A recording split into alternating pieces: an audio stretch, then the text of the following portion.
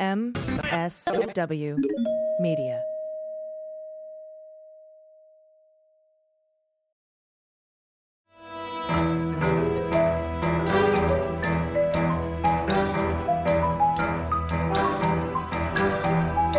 The rule of law is not just some lawyer's turn of phrase.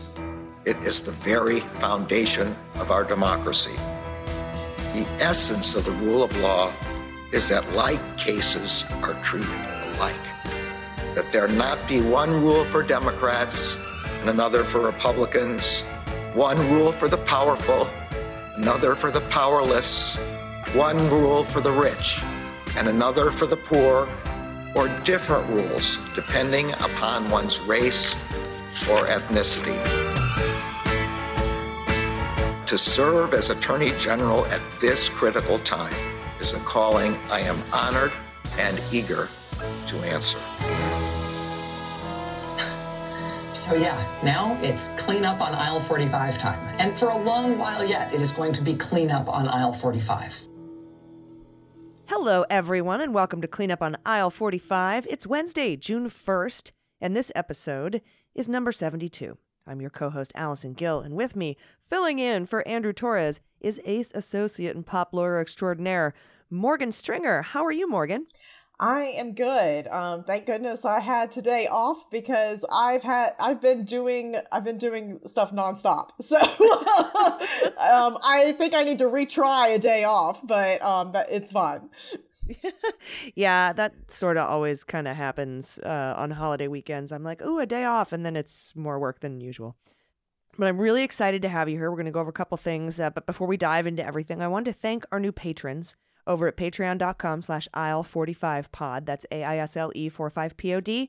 Thank you to Molly Johnson, Robin Ross, Keely with a C, and Meal03. And remember that you too can get a shout out by heading over to patreon.com/aisle45pod and pledging as little as $1 an episode. You'll get the ad-free version of a show. You also get bonus hangouts and episodes. And now, on with the show. Yeah, we definitely need to have you on one of these bonus hangouts, Morgan. We need to bring you in. Everybody loves you. Oh, that'd be fun. Yeah, it's quite, yeah, we all just like sip on a little beverage and just, just talk law. It's pretty interesting. All right, speaking of law, we have a couple of brief updates that Andrew and I are going to go over in way more depth next week, but I wanted to just touch on some highlights here. They both involve stuff that the January 6th committee is trying to get, and that's the RNC stuff and the John Eastman stuff. And first up, let's talk about those Eastman emails. Yeah, so as we know, Eastman filed a bonkers 60-page briefing as to why none of the 601 documents that Judge Carter is reviewing in camera should be turned over to the Select Committee. And AG, you and Andrew went over that insane filing last week, with Andrew saying it was actually sanctionable. Yeah, he was pissed. He was on one. He was on one for reals. And I actually reached out to some committee feelers that I have, and I was like, anybody looking into sanctions for this filing? But now, we went over that last week, but now we have the committee's response to that filing. And it came with they used all the pages that they could muster as well, which I think was 40. And it came with a bunch of attachments backing up their arguments. So let's talk about some of the highlights, because I do have some favorites. And the first favorite part I have is, if you remember from last week, Eastman's lawyers went over all the ways that the election was stolen and all the different election frauds that didn't actually occur. But they argued as if they did, because Eastman's argument is that all of his documents and communications with Trump and everyone who's ever known Trump since the beginning of time are privileged because they actually believe the election was stolen. And the committee debunks, with evidence and testimony, each and every fraudulent claim that Eastman's attorney made in the filing. And here's my favorite. I'll just read it to you. Other communications also undermine Dr. Eastman's assertions that his advice was predicated on a genuine belief that the 2020 election had been tainted by fraud. In an exchange between Dr. Eastman, Cleta Mitchell, and several others on January 2nd, right, that's just 4 days before the attack on the Capitol, Cleta Mitchell asked Eastman for information on election fraud and persuasive legal arguments to pass to members of Congress and senators who are now clamoring for facts and data regarding illegal votes. Dr. Eastman first responded that because serious forensic investigations have been blocked at every turn, I've been focusing on the clear violations of state law, offering an example from Georgia. Cleta Mitchell then replied, "What's missing in any similar information in other states of the kind we assembled in Georgia? That's what we're asking. Does it exist elsewhere?" And Dr. Eastman responded, "No idea. I haven't even had a chance to look at that website link I sent you. But I was told everything is assembled there. If that's not the case, is that not the case?" And then when Dr. Eastman later offered to see if the Trump campaign had this information, Cleta Mitchell responded, "I can tell you now that I don't think it exists. But if you can figure it out, members of Congress are desperate for it." Unquote.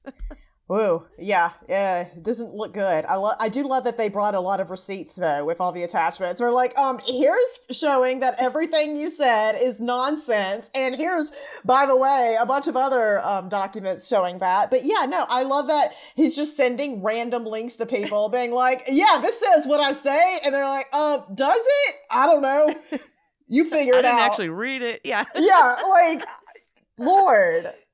A mess. Yeah, and they debunked all of it too. And then they even brought up, and I know you'd love this, they brought up like all those old Kraken lawsuit affidavits. Oh, God. And they're like, look, they're sanctioned for not following up on those and not checking to see if those are real. And now you're trying to use them again. They've been sanctioned for what you're trying to do right now in this court filing. It was bonkers. Another funny thing, Eastman argued that one judge, Judge Nichols, he dismissed that 18 U.S. Code 1512 C2 obstructing an official proceeding charge. He did that one time. And Eastman's like, see, obstructing an official proceeding isn't even a thing. And the committee's like, yeah, but 11 other judges didn't. and there's also 18 U.S. Code 371. So anyway, sort of whatever. So that was a pretty funny part. Yeah, and which that's, to me, it's like, 9 out of every 10 dentists or whatever, and he's like, I found the one. Yeah, it's just insane. It's like, and it's Gosar. Yeah, exactly. It's not even it's just an insane person. So yeah, I thought that was wild of you to make that claim where there are specifically so many other things where the thing that you say happened, like, did not happen. It's mind-boggling. It's like, I wouldn't bring that up. It's your motion. You can put what you want in your motion. It's fine. You get to pick and choose. No one made you do this. Yeah. And the committee brought up the fact that the judge already decided on that. Like, remember when Judge Carter already made the determination beyond a preponderance of the evidence that happened. So, and so they argue that. And then finally, my last favorite part is where Eastman cites the Dinesh D'Souza movie, 2000 Mules, as evidence that they thought, that voter election fraud is real. And the committee points out that the filmmaker admitted that he didn't actually find a single instance of voter fraud. And so that was just that just made me laugh. Also, don't cite Dinesh D'Souza movies as evidence, other than if it's to say, just how terrible Dinesh D'Souza is at everything. That's the only time you should bring them up. They aren't evidence. Stop doing that. Again, it is your motion. You did not have to include this. That's the best part. I think they just wanted to use all 60 pages. So those are some highlights. Andrew and I are going to go over this more in depth next week. But I couldn't not talk about those little bits, and I'm sure we'll bring them up again. So thank you for indulging me, Morgan. Oh, always. I love to talk about a bonkers motion where it makes me feel so much more adequate at my job. I'm just like, do I have imposter syndrome? And it's like, no, there are genuine imposters running around. So yeah, it's all good. So next up is that other case you wanted to talk about, which is the RNC documents from their vendor Salesforce, a 3-judge panel on the DC Circuit Court of Appeals.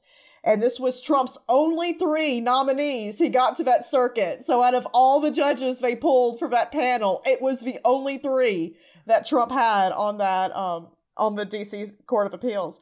they reversed the district court's ruling that the third-party holder of that information, which is Salesforce, had to hand over RNC records to the January 6th committee. Yeah, so this means that the RNC, or rather Salesforce, at least for now, no longer has to submit that information to the committee, although Salesforce was all ready to do it. They're like, yeah, we're concerned too about the shit that we were putting out for the RNC, but now they don't have to hand that stuff over, at least for now. And they've been ordered essentially, not to. So that's exactly right. So the January 6th committee subpoenaed these records in February, and these records contain metrics on the RNC's post-election fundraising campaign. So the committee subpoenaed these to see how the RNC's messaging and fundraising efforts were amplifying false claims that the election was stolen, fraudulent votes, Dinesh D'Souza type stuff, and how this contributed to radicalization that led to January 6th attack on the Capitol. Yeah, right. And also perhaps defrauding donors. And House Counsel Doug Letter filed a motion where he asks that the appellate panel set a briefing schedule on June 24th, just after the January 6th hearings are set to close, and until the end of August when they want the case to conclude, so that the committee, has time to sit. It's like, we aren't going to get the documents in time for the hearings, but we still want them. Exactly. And this is because the committee knows there's no way they're going to get these RNC records before those initial hearings because, there's an injunction in place, right? And there's no way this case is going to be completely done and it's going to work its way through the courts. But Letter is asking here about the case conclude by late August when the panel could basically pursue additional hearings after those hearings in June. Or, quote, an ensuing final select committee report recommending legislative action. Also, it appears as if they may obtain this information or attempt to obtain this information through other means. Letter stated that the select committee is going to continue to evaluate its needs for information on these and other related issues as additional material potentially becomes available from other sources. And that's a quote from Letter. Yeah, indeed. And that's very interesting too. Like, what other sources? So this means that they could still obtain the info, just not directly from Salesforce, the RNC vendor. It was unfortunate, though, that out of those fucking 11 judges, of which Trump only nominated 3, which is quite a bit, that those 3 judges were pulled for this appellate panel. And that's just bad luck of the draw. Yeah, literally the worst luck. Nightmare rotation, right? But hopefully we can still get answers, even though this is definitely a setback. So it looks like what's going to happen here is that the committee is going to look for other avenues to see how the RNC's messaging and fundraising contributed to the belief that the election was stolen, and how that radicalized those who participated in the attack on the Capitol. Like we've talked about, Salesforce was even saying, oh, this is real dark and concerning, and I'm scared. Pick me up, Mom.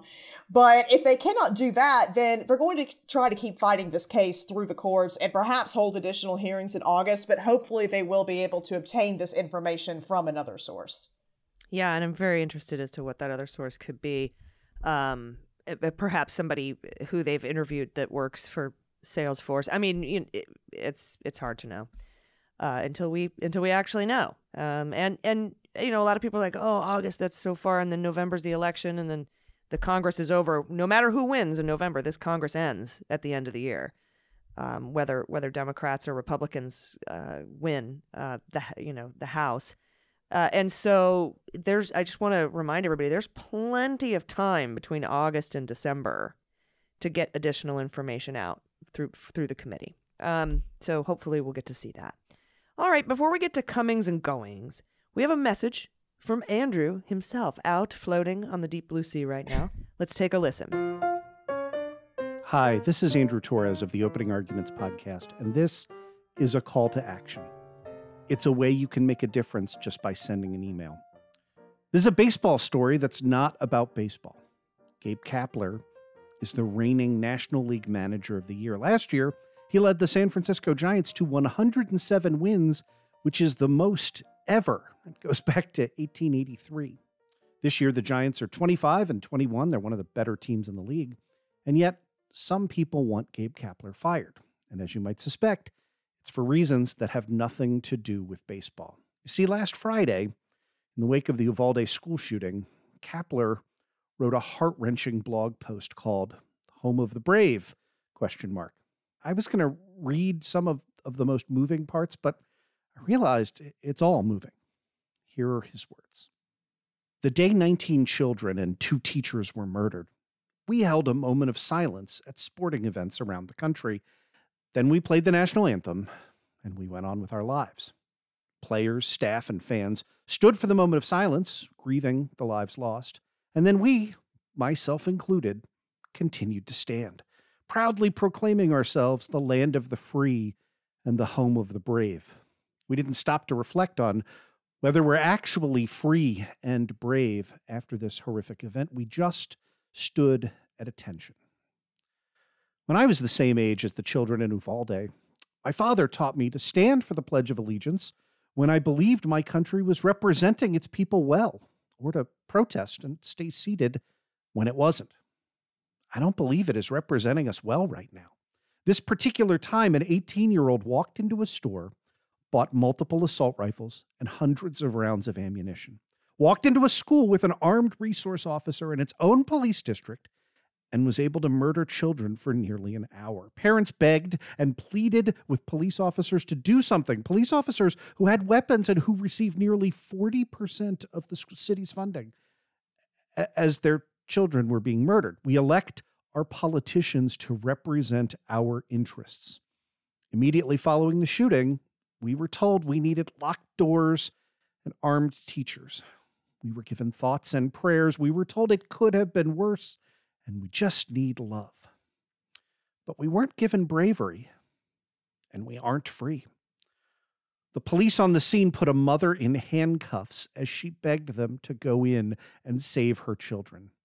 They blocked parents trying to organize to charge in to stop the shooter, including a father who learned his daughter was murdered while he argued with the cops. We aren't free when politicians decide that the lobbyists and the gun industries are more important than our children's freedom to go to school without needing bulletproof backpacks and active shooter drills.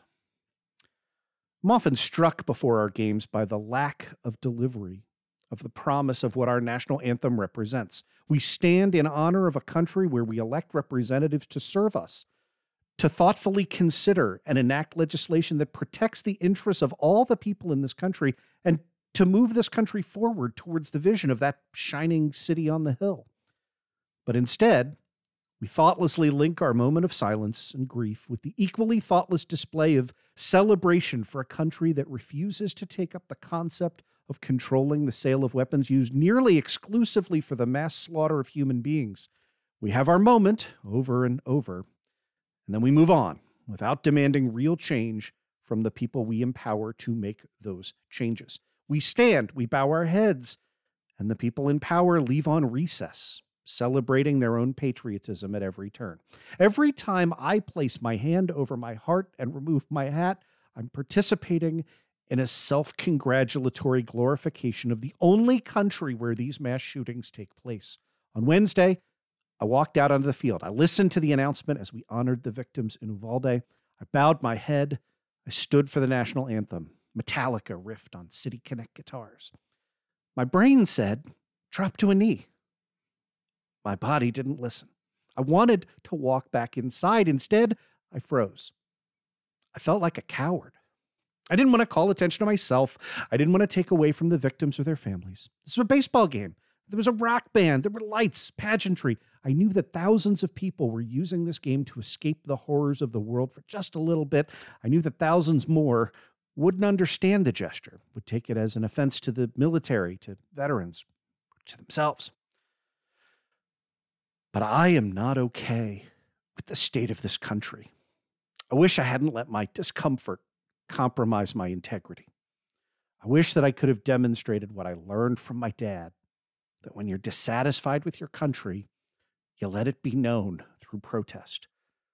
The home of the brave should encourage this. And that's it. Gabe Kapler announced he wasn't going to mindlessly trot out onto the field and place his hand over his heart anymore. He was going to use his position, his visibility, to do what he could to stand for change. Now, you may know San Francisco as the town where an African-American quarterback sending a similar message. got blackballed out of the league for quietly taking a knee during the national anthem. I don't know the full story there, but I do know that right now, the same people that drummed out Colin Kaepernick, led by ex-Giants ball player Aubrey Huff, a MAGA hat-wearing, true-believing Trumper, are organizing their followers to flood the Giants with complaints about Gabe Kapler. And they have. Hate is a powerful motivator. And the Giants are a business. They care about their bottom line. The risk that Gabe Kapler gets fired over this is real. It's happened before. Unless we show them that courage and social change can be good for business too. So here's what I want you to do. I want you to take 30 seconds and send an email to the Giants. I'm going to give you the email addresses in a minute. And I want you to say 3 simple things in your own words. They are, 1, I stand with Gabe Kapler. I support the message. 2, I applaud the Giants for having the courage to back their manager. I applaud the Giants for standing against gun violence and for not shutting him down. And number 3, and this is the important part, I'll be supporting the team financially. Listening to games, going to games, buying a Gabe Kapler jersey, telling my friends to do the same, whatever. And that's it. I know a lot of you feel the same way I do. And right now, our voices are being overwhelmed. They are being drowned out by right-wing hate monsters who are boycotting the Giants, threatening never to go to games, threatening not to buy merchandise until Kapler gets fired. So if you agree with Gabe Kapler's message, you were at all moved by what he said, let's let his bosses know that we support him. That's the president of baseball operations, Farhan Zaidi, and the CEO, Larry Baer, B-A-E-R. Their email addresses are, get out a pen and paper or your computer, fzaidi@sfgiants.com. That is FZAIDI@sfgiants.com. And lbaer@sfgiants.com. LBAER@sfgiants.com. That's fzaidi@sfgiants.com and lbaer@sfgiants.com. Thank you so much for listening to this. Thank you for writing emails. Together we can make a difference.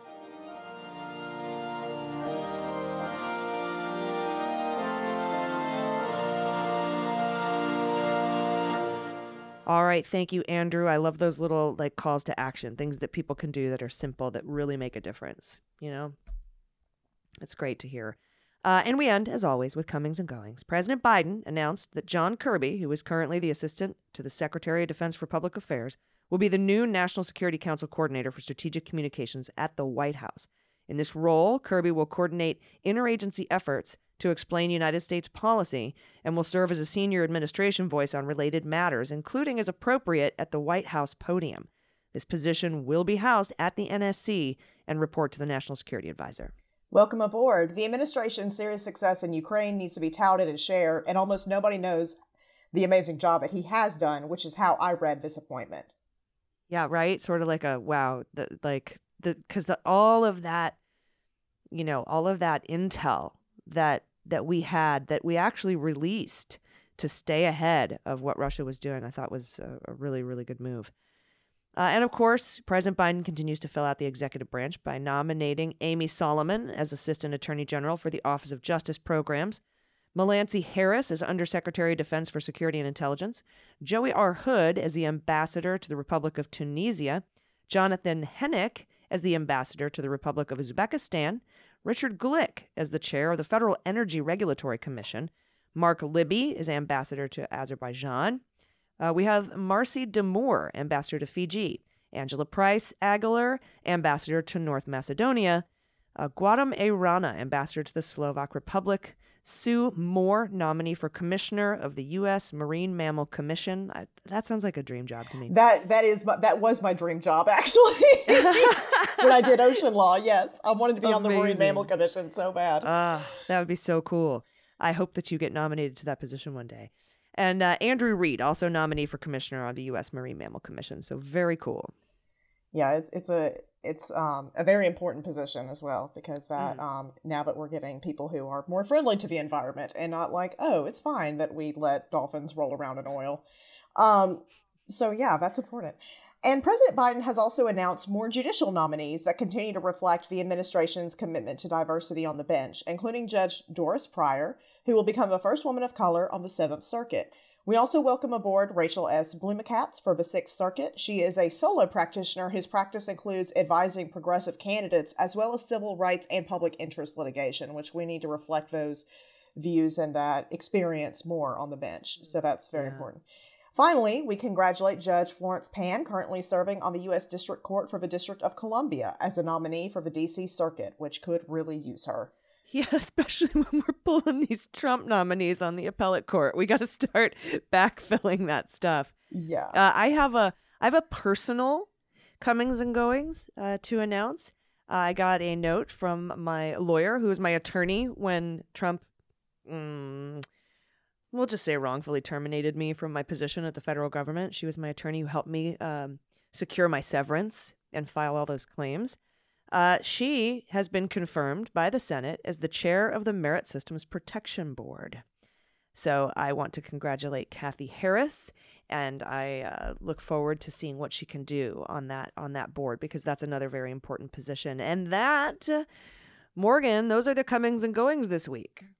Yeah, a lot of comings there. Yes. Yeah, Lots of not too comings. many goings. I'm waiting for DeJoy to go. And I know we just got the last two folks on the postal board, so I'm hoping, I don't know, maybe I'm dreaming. Yeah, I've been hoping for that for a long time, but I'm just like, what is going on? Why is he here? But... Yeah, and the IRS commissioner Rettig, that guy's got to go too. I don't like that guy at all. But he's still here. Those are like the final two hangers on that I wish would go into the goings column. But we did have a lot of coming in this week, so congratulations, welcome aboard. Can't wait for you all to get to work. And this is just sort of illustrative of how long it takes with, obstructionist Republicans in the Senate to get these jobs confirmed and appointed. It's a long time coming. So we appreciate that. And that is the show for today. Again, we're going to be back next week with Andrew. We're going to go over in depth a little of that RNC and Eastman action. Do you have anything else you want to talk about today, Morgan? No, not really. Just, yeah, and also you see what happens when the prior administration, either just forgets to appoint people to certain posts that we need people in, or they appoint absolute clowns. So that we have to continuously get rid of. Like I remember, several months in when, Joe Biden basically was like, oh yeah, Dr. Oz technically is a member of the administration. Let me remedy that real quick. We can't have literal scammers working in the government. So we had so many letters go out that were like, you can resign at 5 today or you're fired. We haven't seen one of those in a while. So I think we've got most of them. Yeah, but yeah, it just shows, now it's like, okay, now I need to, put the competent people into place. But yeah, I think overall it's we got some good appointments here. Yeah. Well, it was so good to see you. Everybody loves you, and I haven't seen you since the last time you were here, so It was great to be able to talk to you and discuss these things. We'll be back next week, and everybody, please take care of yourselves. There's a lot of really bad news going around, and it's tough, and I know that it's hard. So if you need to take a break, definitely take a break, and we'll see you next week. Thanks again to our patrons who make this show possible, and we'll see you next week. I've been Allison Gill. And I've been Morgan Stringer. Hope to record with y'all again. Awesome. Thank you so much. This has been Cleanup on Aisle 45. Cleanup on Aisle 45 is written, researched, and produced by Allison Gill and Andrew Torres, with editing by Molly Hockey. Our art and logo design are by Joelle Reeder and Moxie Design Studios, and our music is composed and performed by Adam Orr. Cleanup on Aisle 45 is a proud member of the MSW Media Network, a collection of creator-owned podcasts dedicated to news, politics, and justice. For more information, visit mswmedia.com.